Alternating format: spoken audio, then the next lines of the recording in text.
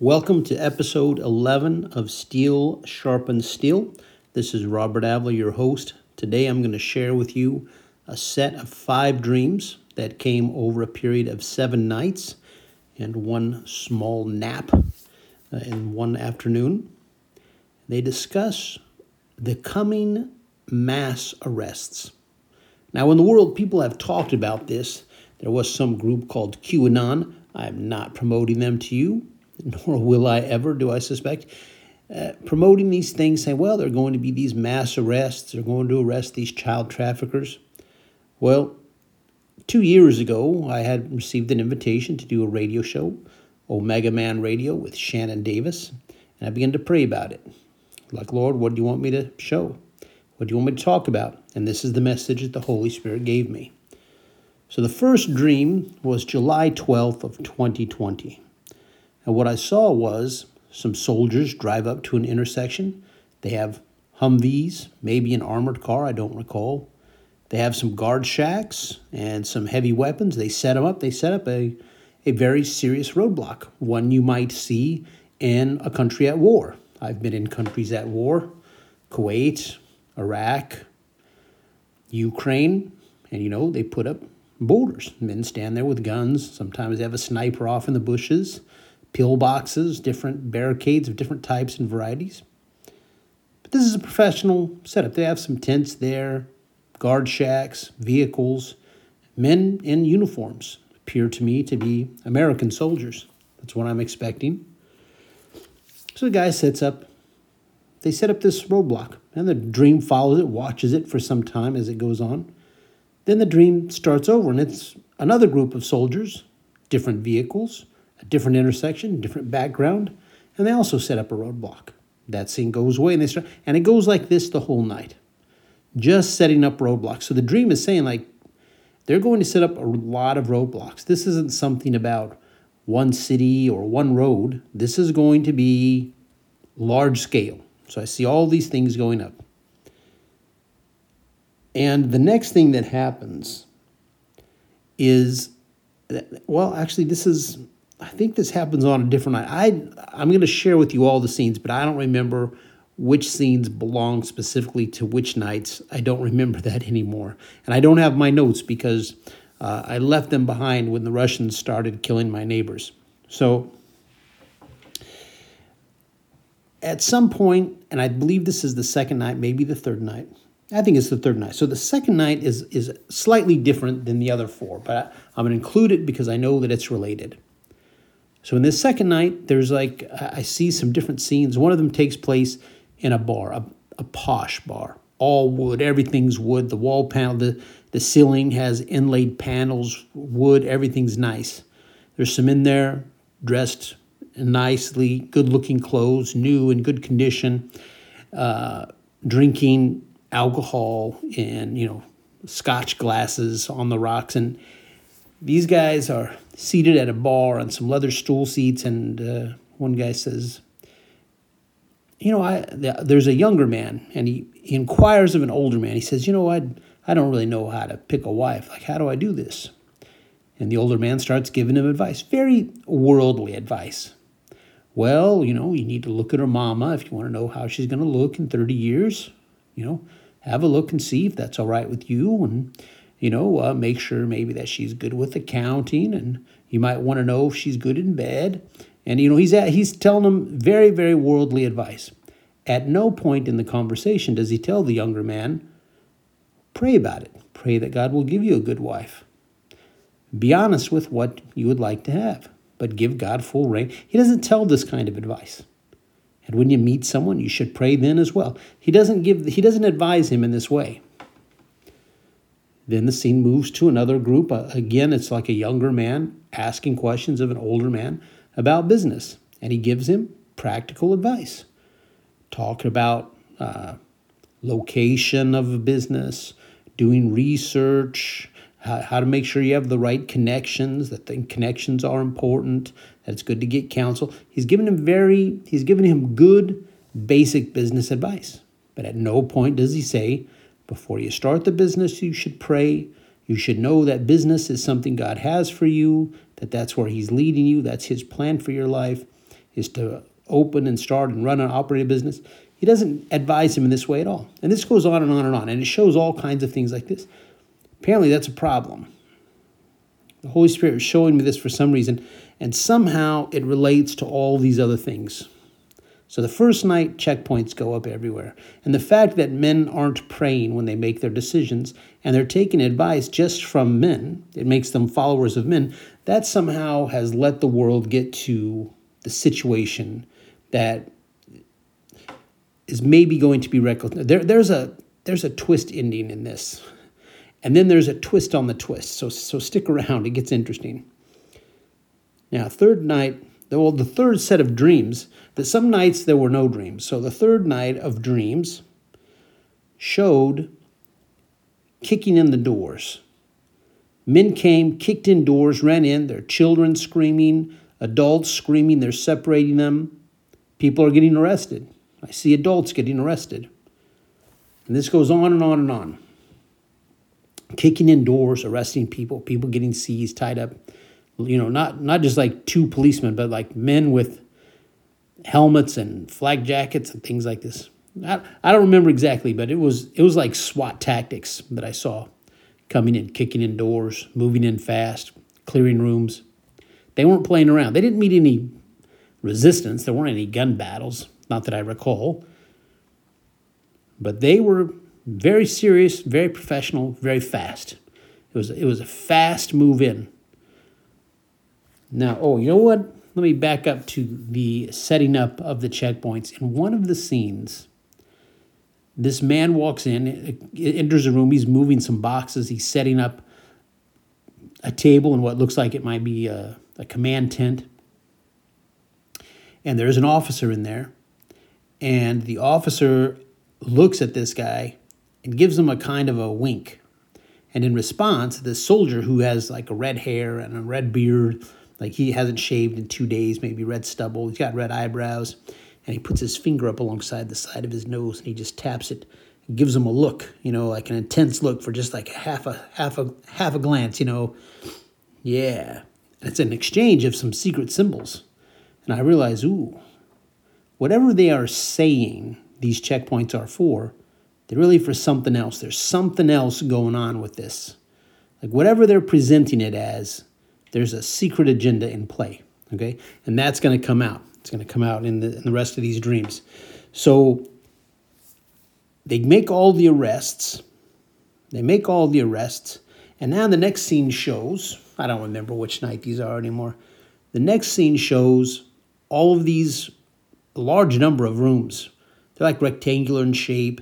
I think there's like one, maybe two couches in there, one, maybe two small tables. But the color arrangement is like a hotel somewhere, not a very nice hotel, an inexpensive room.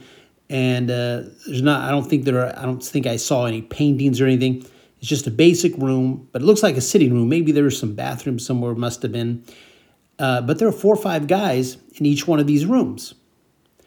And I see that this is what's happened. So a lot of people have been arrested, I see now, and they're all in these rooms. And they start to talk. They say, what are we going to do here? What are we going to do? And they begin to say, well, the first thing we have to do is we can't tell them what we've really been doing. We can't do that. What we need to do instead is we need to admit to lesser crimes. And they say, okay. So one of the more clever guys or one of the more experienced or more senior guys, I don't know why, but the others listen to him. And he says, we're going to admit to this, but we're never going to mention these other things. Make sure that you're clear on that. So they all agree that they're going to collaborate and confess to lesser crimes. They're going to confess to something, but it's in no way the fullness of what they've really been up to. So next, some lawyers who are aligned with them, probably secret satanic societies, different groups. There's so many of them, it doesn't make sense to name them except more generically, which is very descriptive. I call them secret satanic societies. And these lawyers come to meet these men in the rooms, and they tell them, don't worry, don't panic. We're going to get you out of this. We're going to get you off. Don't worry. And so the guys in the room, they get a little encouraged. They say, okay. And It may be that the conversation about confessing to lesser crimes follows the meetings with the lawyers. I don't remember, but the lawyers do come. Some of these lawyers were not arrested. There were some lawyers and other people arrested, I believe, but definitely once the people are all in these rooms, these basic rooms, held, detained, lawyers visit them, and these lawyers are in their group. And they plan to absolutely work for them and try to get them off. So now what happens next is, and this is definitely a separate night of dreaming, there are all these televised trials. People go to the court and it's on television. People sit in their living rooms and drink beer or drink tea or water. They sit back, put their feet up, and they watch these trials on television. And people begin to say, well, we know that they did way more than this. Why are they being charged with so few counts of each type of crime? And people don't like that because they feel like, no, something's already dishonest here. Something's not right. Why are they doing that? Is it a strategy? Why? It doesn't make sense to us. And again, it's because they're all going to be collaborating together. Everybody's looking for these QAnon arrests, for the evil people, that the deep state minions, people trafficking children, doing all this cannibalism and adrenochrome sales and all kinds of sickness, kidnapping children, CPS people, abducting children, filtering them into this whole channel of auctioning and ritual abuse and murder and flesh eating. Everybody's talking about this and that these people need to be arrested and that they will be arrested. People are talking about it. But this set of dreams showed me, oh yeah, they're going to do it, but this is what's going to happen. They're going to have the trials, it's going to be on TV, and people are going to start from the beginning realizing something's off. Something's off. Why are they being charged with 4 counts or 8 counts when we know it's in the hundreds? That's not right. People will be unhappy about that. But, it's armchair commentators. They just make some comments and do nothing about it. They don't pray. These people also don't pray. But now what happens is they have the trials and they go through all the trials and people watch it and it's a big deal. And then the first guys, they get exonerated. Well, these guys are all right. It seems these guys really didn't do anything, They're exonerated of these accusations. People say, what? Okay, well, I guess maybe you didn't do anything. Then I think they convict a few people. They get a couple, but the majority of them get exonerated. And now people don't like that either. And people start to say, and this is what you're going to hear, it's a travesty of justice. I heard those words more than once. It's a travesty of justice. This is what they're going to say. They're going to watch these people go into the courts and be exonerated and go home with nothing except for maybe an apology or a future lawsuit against false imprisonment and false accusation. Whatever will happen. And I don't know why it does this, but the Holy Spirit starts to show them in columns. And as one man comes out, it shows like a little man in a little column. They're like these rows, like maybe a pachinko game or something. Except instead of pegs, it's like vertical columns, and they're all falling into these columns, filling them up. So now there are rows and columns.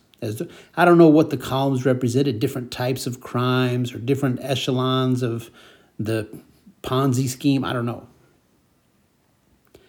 But they all start getting exonerated, and the people are saying, oh, it's a travesty of justice. They're all in agreement. And then this is what happens. The hand of God comes out, and it's got this he's holding this little roller. It looks like has a little metal handle that curves around and comes back in, so it makes like a horizontal axis, almost like an axle in a car. And then it has a little gray rubber cylinder on it, very short, not long like a painting roller, but short so that it's only like 2 fingers wide or something. And the hand of God rolls this roller across the people, not up and down across the columns that were filled, but across. And he starts at the bottom, rolls it across all those men, The first two men in the layer, in that bottom layer, die. They die. As soon as that roller hits them, they die. And the roller passes over the other men, who are the bottom of the other columns, but they only seem to be pressed down a little bit, like if a car ran over something and left a bit of an indent from the tires. It's like that. This roller went over, whoosh, put an indent. So they're harmed in some way, but they don't get away. So the world is going to say, the world court system, the men who are actually their friends, collaborating with them to cheat the system, to escape justice. These people all get ran over by God, and some of them die. So men are going to let them off, but God isn't going to be so friendly. And this is why sometime before I had these, the Holy Spirit was showing me, don't put your trust in men. Don't waste your time praying, let these people be arrested and brought to justice. He said, don't do that. He said, pray that God will take a stand, that God will take action, that Almighty King of Heaven will take note of what is happening and put his hand into the mix. Let them know what for. And this is why I pray that God will bring justice, because the people will say this is a travesty of justice. We need to not put our trust in man, not seek them for counsel, but seek God for counsel. We have one teacher, one rabbi, one father. These are the people you would traditionally go to for advice.